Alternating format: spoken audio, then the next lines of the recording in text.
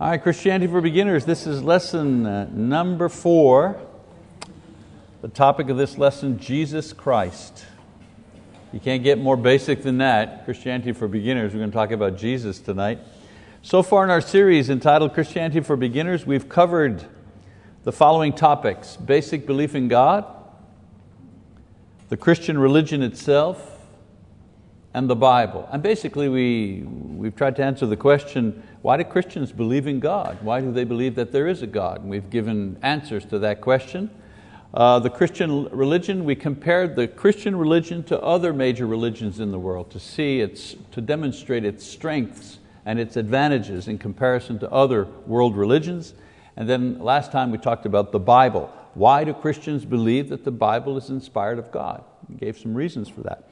Today's lesson will examine the reason for faith and the Bible, and that is Jesus Christ Himself. Now, there are a lot of theories about Jesus. Some say He's an ancient Jewish rabbi, a prophet of some kind, a ghost, spirit. Some have even said that He is some kind of alien being from another planet, some kind of advanced life form. I've actually read an article about somebody proposing that idea. And I'm sure that the speculation is going to continue and more opinions and theories will eventually be developed. There's always some new angle that someone is going to come up with, that who is Jesus? But in this class, and for Christians, the only source of information about Jesus and His life and ministry and teachings, the only authentic source, authoritative source for information about Jesus is the Bible itself. So, this lesson should really be entitled, What Does the Bible Say About Jesus? That should sound so simple. That should sound so basic. Yeah, of course. And yet, many people who claim to be Christians come up with these wild-eyed ideas and theories, and you ask them, where did you get that? Surely you didn't get it from the Bible, and that's always the problem. They got it from the internet, but not the Bible. So this is the best way to discover who Jesus is, because only the Bible contains eyewitness accounts of His life, recorded and preserved for us to read even to this day. Now, in our last session, I explained how the Bible was written, the Bible itself, how it was organized, and why Christians believe that it comes from God, or in other words, why Christians believe that the Bible is inspired. But I didn't tell you what the theme of the Bible was, or what was the Bible about. Well, the entire Bible is about Jesus. He's the main point of all the books of the Bible. The different parts explain different things about Him and His interaction with us. For example, the Old Testament is really the story about the creation of the world and then how God prepared for His coming, Jesus' coming, by forming the Jewish nation. All the events come together to form a human and historical stage for His eventual appearance as a man in this world. I've mentioned that before. The Old Testament basically tells this story through the eyes and through the words of the Jewish prophets and leaders and kings. A lot of times we get kind of caught up in the minutiae of the Old Testament, the laws, the customs, the stories, and we forget, what is this all about? It's simply the story of how God created a unique people with a culture whose only purpose was to deliver Jesus onto the human historical stage, period. And once they did that, they have fulfilled. This is why it's such a tragedy that they rejected Christ. They were prepared for thousands of years to bring Him on stage, and when He finally arrived, they rejected Him. Number 2, the 4 Gospels are the eyewitness accounts of His life, His ministry, His death, resurrection, and ascension back to heaven. Again, the story recorded and preserved by men who were with Him for years and who knew Him intimately. The rest of the New Testament, written by other apostles and disciples of the apostles, show how His followers established the Christian church according to His instructions. Now, in addition to this, there are teachings to help followers and disciples live their Christian lives in every generation and environment. So we could go anywhere in the Bible to find out about Jesus, concerning the promise of His coming, concerning the preparation for His appearance, concerning the circumstances of His miraculous birth, the content of His teachings, the details of His death and resurrection, the people who knew Him personally and spread His teaching throughout the world. This is what this book is about. It's always about Jesus. But I don't think we'd have time in a single lesson to do it. I don't just think it, I know it. We don't have time in a single lesson to do this. However, what we can do is to focus on what the Bible says about who Jesus is. This is actually the most important question about Jesus Christ, and we'll see what 3 individuals contained in the Bible, what do they say about Jesus, who He is. Right? So who is Jesus? Now remember, we're asking the question, who is Jesus according to the Bible? Not just what we think or what we feel or what we learned from another book or a movie or a teacher. Since most of the direct and eyewitness accounts about Him are in the New Testament portion of the Bible, we should go there to learn about Him. So thousands of people saw and heard Jesus speak and teach, even do miracles. There's absolutely no doubt of His existence because historians of that era write about Him and His ministry. Some people think, oh yeah, well, just guys in the Bible that wrote about Jesus. No. He appears in secular history books. All right? Josephus Flavius was a Jewish historian who wrote about this particular period of time, the early 1st century. He was not a follower of Jesus, but he mentions Jesus and the Christian religion in general in his history books. So here you have somebody who doesn't believe that Jesus is the Son of God. He's not a follower of Jesus, he's a historian. And he's documenting the history of that period. Now he doesn't only write about Jesus, he writes about what was going on with the Jewish nation, the politics, the military conflicts that were happening at the time. And he mentions Jesus in his history because Jesus played a big part at a certain point in Jewish history. So history, not the Bible, but history writes that Jesus was a Jewish man born into a humble family who lived in Israel approximately 2,000 years ago. History tells us that He began His ministry by claiming that He was the Jewish Messiah, the Savior, and He was eventually arrested and executed by the Roman government at the insistence of the Jewish leaders who accused Him of causing civil unrest by His teachings. That's not just the Bible, that's history. We can find out what happened by reading history books. Eventually, according to history, His followers established the Christian church based on His teachings.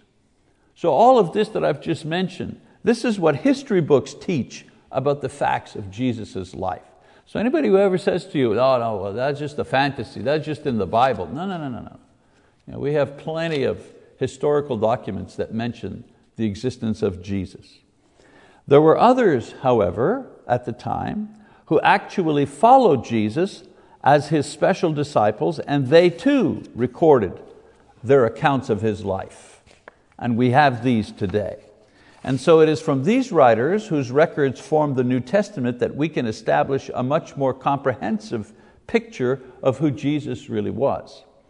For the sake of our study, we're going to examine 3 of these men's writings and descriptions of Jesus. All right.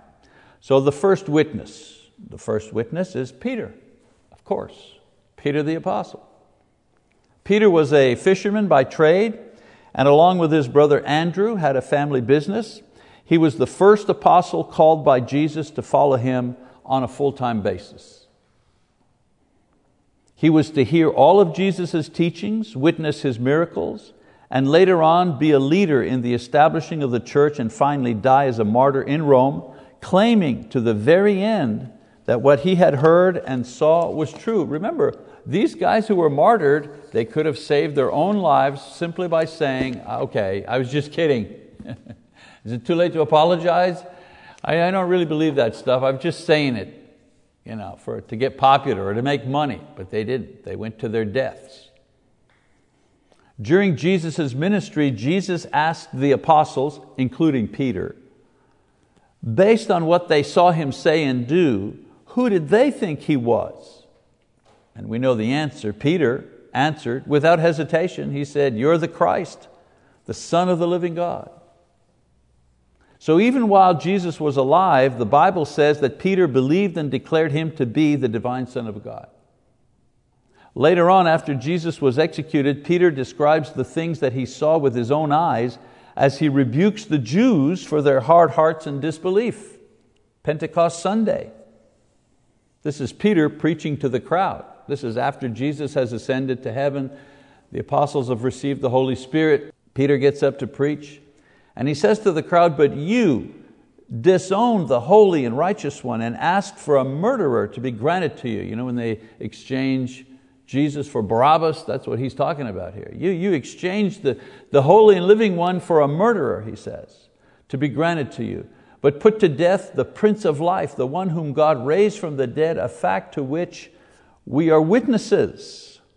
I think verse 15. "A fact to which we are witnesses." We meaning he and the other apostles. Now, there's a lot written about Peter in the New Testament, and Peter himself writes 2 of the epistles contained in this part of the Bible. But just these 2 passages just read summarize well what Peter thought about Jesus based on what he experienced. Okay? So Peter claimed that Jesus was the Christ and the Messiah, the Savior promised by the Old Testament. In other words, Jesus was the one sent by God to save mankind. That's what Peter said. Peter also concluded that Jesus was divine based on what he heard Jesus say and saw him do. So you see a man raise another person from the dead, there's only one conclusion you're going to come to. Okay, this is not just some ordinary person here. This person has divine power, is divine. And then finally, Peter saw Jesus executed by the Roman soldiers and then saw him after God raised him from the dead. So as I said before, Peter never changed or denied his witness, even when he was threatened, imprisoned, and finally sent to his death for saying these things. So when we want to know who is Jesus, the Bible, through Peter's words, says that He's the Son of God, He's the Savior, and He was resurrected from the dead. That's what Peter says. That's his witness if he was here today. Let's ask somebody else who was there at the time. Let's ask Thomas. Thomas, another apostle. We don't know as much about Thomas as we know about Peter, of course, but he's the one often referred to as Doubting Thomas, right? Doubting Thomas, because he wanted proof of Jesus' resurrection before he would believe. What he says about Jesus is interesting because of this very fact. He demands proof before he would continue to believe. I mean, he believed, he was the one that said, when Jesus was alive, and he was planning to go into the area of Judea where it was dangerous for Jesus to go because they were looking for him and everything. And isn't it Thomas who said, hey, let's all go with him. Let's go die with him if we have to. So he was pretty zealous. He was not afraid. I have a feeling, and this is only an opinion, he was crushed with disappointment when Jesus was executed. I mean, he really thought this was the real deal right here. He was the Messiah. He was ready to die with him, when Jesus was ministering. And so when Jesus was executed, he was crushed. And so when the others came to him and said, we've seen the Messiah, we've seen the Lord, He's risen. Oh, no. I mean, I've been burned once, that's enough. Unless I see the holes, unless I see it with my own eyes, unless I can put my hands in the holes and in the side myself, I'm not going to believe. And somehow I don't hold it against Thomas, because that's a very human reaction that he had. I don't want to be hurt again. I don't want to be up, and then be disappointed. I'm in mourning, I'm grieving. And so what he says about Jesus is fascinating because of his disbelief at some point. He knew Jesus, and like the other apostles, he had lived and worked with Jesus for 3 years. He saw the miracles, he heard the teachings, he witnessed Jesus die on the cross. He was convinced Jesus was dead, so brutal and final was his execution at the hands of the Roman soldiers. And as I said, when the other apostles reported that they had seen Jesus resurrected and alive again, Thomas was not on board. Now in the Gospel of John, we read about Jesus' confrontation with Thomas and how Thomas is encouraged to believe. So in John chapter 20, verse 24, all the way to 28, it says, "But Thomas, one of the 12 called Didymus, was not with them when Jesus came. So the other disciples were saying to him, 'We have seen the Lord.' But he said to them, 'Unless I see his hands, the imprint of the nails, and put my finger into the place of the nails, and put my hand into his side, I will not believe.' After 8 days, his disciples were again inside, and Thomas with them. Jesus came, the doors having been shut, and stood in their midst and said, 'Peace be with you.' Then he said to Thomas, 'Reach here with your finger and see my hands, and reach here with your hand and put it into my side, and do not be unbelieving, but believing.' And Thomas answered and said to him, 'My Lord and my God.'" Note what this exchange teaches us about Jesus. Thomas believes that Jesus is actually risen from the dead. He believes it now. Thomas acknowledges that Jesus is God, not just a prophet or a teacher or a holy man. He is God, my Lord and my God. The apostle also demonstrates that Jesus is worthy of not only belief, but worship as well. And Thomas, in calling Jesus Lord, indicates that Jesus has authority over him. Once again, a short passage, but one where the Bible sets forth important facts about who Jesus is, the divine object of belief and worship, and the Lord over us. You know, people are free to choose whether they believe this or not. I share this with people. People write on the website, and they say sometimes nasty things that we're crazy, and this is all just a lot of hooey. And my response to them is, hey, you can choose to believe if you want or not. That's your choice, buddy. But you can't deny that that's what this teaches. The Bible teaches that Jesus is the Son of God, that Jesus is divine, that Jesus resurrected from the dead. The Bible teaches all of that. You don't have to believe it if you don't want to, but you can't tell me that that's not what the Bible teaches. See? All right, a third person, moving along. And the third person would be the Apostle Paul, of course. Perhaps no one other than Jesus himself articulates in more detail the character and the person of Jesus Christ than Paul the Apostle. As we know, Paul was a Jew and an early persecutor of the Christian church. He was a Pharisee. Pharisees were lawyers. Okay? They were lawyers. They knew the law, and they interpreted the law for the people. Pharisees was a kind of lawyer. He belonged to the Pharisee party, if you wish. The term Pharisee means the separate ones, the separated ones. There was a time when Pharisees were the heroes of the people. During the intertestamentary period there was a time when Greek was over, the Greek culture and the Greek language, Greek ways were starting to overwhelm the Jews to the point where they were not even knowing the Hebrew language anymore, and they were drifting away from the Holy Scriptures and into Greek mythology and into Greek philosophy. And among the Jewish people there rose up this group to protect the Word, to protect God's Word, to protect the Scriptures, to back to the Bible, back to basics. They were the separated ones, the Pharisees. They were heroes at that time. But after a while, after a century or two, these people drifted into legalism and all kinds of showy religion and so on and so forth. So they kept the name, they kept the rep, but they no longer were really the separated ones. So Paul was one of these guys. He was a Pharisee. And the Pharisees themselves were part of the ruling class of the Jewish society of Jesus' day. He was a religious zealot for Judaism who had obtained a mandate from the ruling council of Jewish leaders to wage a campaign of persecution against Christians in order to discourage their growth. In other words, he got the leaders of the nation to give him permission by law to hunt down Christians and put them in jail and destroy this religion. In recounting his own experience, Paul describes the meeting with Jesus Christ that changed his life. In Acts 22 we read, "Brethren," this is Paul now speaking, he says, "Brethren and fathers, hear my defense which I now offer you." And when they heard that he was addressing them in the Hebrew dialect, they became even more quiet. And he said, "I am a Jew born in Tarsus of Cilicia, but brought up in this city, educated under Gamaliel, strictly according to the law of our fathers, being zealous for God just as you are all today.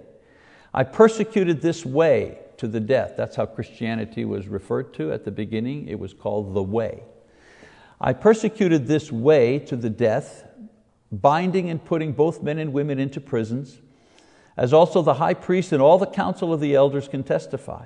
From them I also received letters to the brethren and started off for Damascus in order to bring even those who were there to Jerusalem as prisoners to be punished. But it happened that as I was on my way, approaching Damascus about noontime, a very bright light suddenly flashed from heaven all around me, and I fell to the ground and heard a voice saying to me, 'Saul, Saul, why are you persecuting me?' And I answered, 'Who are you, Lord?' And he said to me, 'I am Jesus the Nazarene, whom you are persecuting.' And those who were with me saw the light, to be sure, but did not understand the voice of the one who was speaking to me. And I said, 'What shall I do, Lord?' And the Lord said to me, 'Get up and go on into Damascus, and there you will be told of all that has been appointed for you to do.'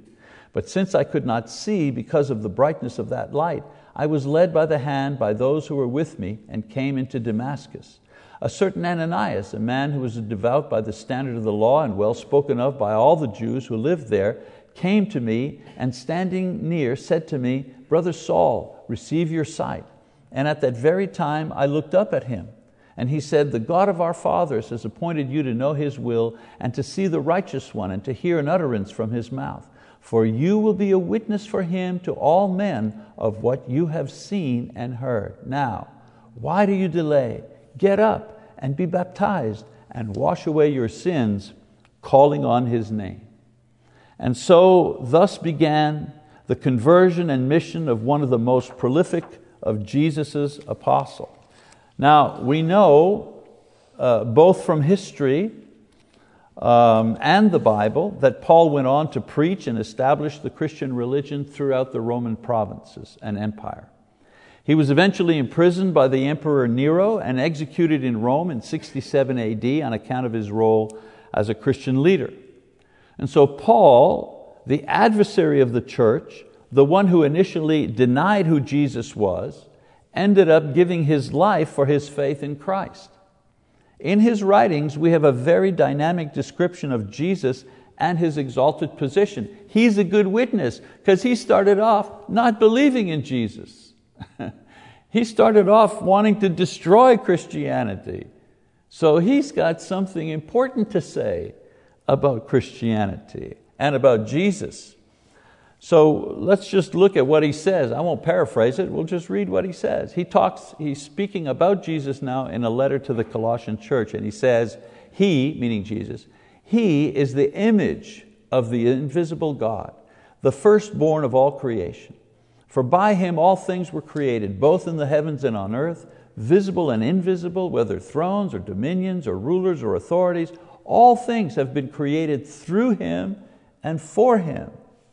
He is before all things, and in Him all things hold together. He is also the head of the body, the church, and He is the beginning, the firstborn from the dead, so that He Himself will come to have first place in everything.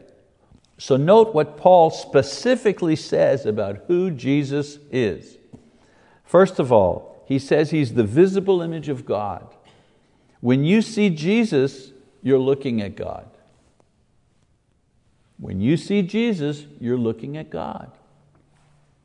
He says He existed before creation. That means that He existed before time. What's the significance of that? Well, who else existed before time? God. It's just another way of saying He's God.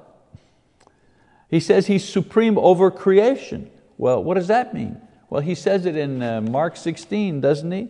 All authority has been given unto me. That's what Mark says about Him. Here, Paul says the same thing. He has authority over all things. He's also the agent of creation. Everything in the material and spiritual world was created by Him and for Him. He's eternal, another quality of the living God. Paul says He's the head of the church. And here's a point I want to make. Jesus is the only leader of the church in heaven and on earth. He does not share this with any other person. There are no co-leaders of the church. In the local congregation, we have leaders in the local congregation, of course, the elders, shepherds, pastors, whatever you wish to call them, okay? But in the entire body of Christ, that includes all of the congregations of the church in the world, the body of Christ, there's only one head of that, and that's Jesus. Whether He's in heaven or on earth, it's always Jesus. It's not a man, it's not a woman, it's not a person, okay? Also, He leads those who will resurrect. It's another way of saying that He is eternal by saying that He leads in the future. In other words, Paul is saying He's the one who will resurrect you in the future. Well, He's already in the future. How's that? Well, because He exists outside of time. We live in time. Yesterday, today, tomorrow, we live in time. He lives outside of time. That's why Paul talks about Him as being there before the creation was made. And He's there after the creation is finished and we're resurrected from the dead. He's both at the beginning and at the end at the same time. Well, who can do that? Well, only God can do that. So he's saying that Jesus is God, 5, 6, 7 different ways. So these things, of course, are not the only things that Paul says about Jesus, but we can see from these that Paul was proclaiming Jesus as the divine Son of God based on his own experiences and knowledge of Christ and His teachings. So, we've reviewed 3 of the eyewitnesses who describe and explain in the Bible who they believe Jesus to be. And I repeat again, people don't have to believe that. They don't have to believe that. But they cannot say that that's not what the Bible teaches. All right? And if you're teaching someone else and sharing with someone else, there's no reason for them to be angry with you. There's no reason for them to call you names, or you're narrow-minded. All you're saying is, I'm just showing you what the Bible teaches about Jesus. That's it. You can accept it or reject it. I'm just wanting to show you. So this leaves us with one last person to examine, and that is, of course, Jesus Himself. Our description of Jesus would be incomplete if we didn't examine at least a few things that the Lord said about His true identity.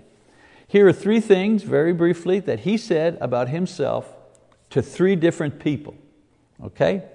Number 1, the Samaritan woman in John 4:25 and 6. In a conversation with a woman while traveling, Jesus answers her question about who is the true Messiah. 4:25 and 6, it says, the woman said to Him, I know that Messiah is coming, He who is called Christ. When that one comes, He will declare all things to us. Jesus said to her, I who speak to you am He. That is an amazing passage of Scripture, because Jesus doesn't say that to anybody. But He says it to a Samaritan woman, flat out. There's no, the Son of Man. Sometimes Jesus would say the Son of Man. That was a coded way of referring to Himself. You know what I'm saying? But right here, it's all out there. Yeah, the Messiah is coming. That's right, that's me. The one who's speaking to you, I'm the Messiah. That's just an amazing thing that Jesus is saying here. So Jesus describes Himself as the Savior spoken of by the Jews. One argument is that, Jesus was a well-meaning, but He was deluded. He was crazy. Well, crazy people don't raise people from the dead, but And here, this is not a crazy person. He's just flat out saying who He is. The second person that Jesus talks to is Peter the apostle. You know, we've looked at Peter's declaration earlier in this lesson, but this time let's focus on Jesus' response to what Peter said. Okay? In Matthew 16, He said to them, but here's Jesus talking to His apostles, and He's asking them, who do people think that I am? You know, what do people say about me? And so He said to them, but who do you say that I am? And Simon Peter answered, you are the Christ, the Son of the living God. And Jesus said to him, blessed are you, Simon Bar-Jonah, because flesh and blood did not reveal this to you, but my Father who is in heaven. So note that Jesus confirms what Peter says about Him, that it's true, and even goes on to reveal how Peter has come to this knowledge. The Lord has shown this to you. The Father has revealed this to you. All right, the third group are the apostles themselves. After Jesus' resurrection and appearance to over 500 disciples, Jesus gives His apostles and future disciples their mission. Chapter 28, Jesus came and spoke to them saying, all authority has been given to me in heaven and on earth. Go therefore, make disciples of all nations, baptizing them in the name of the Father and the Son and the Holy Spirit, teaching them to observe all that I commanded you, and lo, I am with you always, even to the end of the age. Matthew 28, 18-20. Note here, in this passage, Jesus claims exclusive divine authority over everything. Over everything. Now, these are only a few of the things that are recorded concerning Jesus, but from these we see some of the things that the Bible teaches about Jesus. Now, I'll just put them in a list, okay? These are some of the things that the Bible teaches about Jesus. That He is a true historical figure. He wasn't a ghost or a fairy tale, He was a real person. He was the Jewish Messiah. In other words, the Bible teaches that Jesus was the Jewish Messiah. The Bible teaches that He was the divine Son of God. The Bible teaches that He is God Himself. The Bible teaches that in human form He resurrected from the dead. The Bible teaches He's an eternal being. The Bible teaches the agent of creation. The Bible teaches He's the head of the church. He's the supreme authority over heaven and earth. And we could keep going. I only have 35 minutes. I could keep going, but the Bible teaches these things about Jesus clearly, and there's no ambiguity. It's clear. So we could go on for more, but I'm going to close this lesson with a quote from the Gospel of John, who faced a similar dilemma, and that is trying to list all the things he actually heard and saw Jesus do. Faced with the mountain of information before Him, Jesus writes in the 20th and 21st chapters of His gospel record the following. In chapter 20 He says, therefore many other signs Jesus also performed in the presence of the disciples, which are not written in this book, meaning in His gospel. But these have been written so that you may believe that Jesus is the Christ, the Son of God, and that believing you may have life in His name. In other words, I haven't put down everything that I've saw and heard. I just put down enough for you to believe. That tells me there's enough information in here to create belief in me. The person who says, well, I'm not sure, I don't have quite enough information. No. God who created me and you knows how much we need, how much information we need to make a decision. And He's saying we've got plenty of information to make up our minds. And then the same gospel, John 20, a little further in verse 21, chapter 21, He says, and there are also many other things which Jesus did, which if they were written in detail, I suppose that even the world itself would not contain the books that would be written. So just the very little that we have about Jesus fills libraries. I mean, do you ever Google Jesus online? I mean, it's never ending. There's so much material. Okay, so there's who is Jesus, actually answering the question, what does the Bible say about who Jesus is? Well, we've kind of listed a lot of things that the Bible says. All right, next time we're going to talk about what does the Bible say about salvation. We keep going through our lesson. So thank you for your attention. I appreciate it.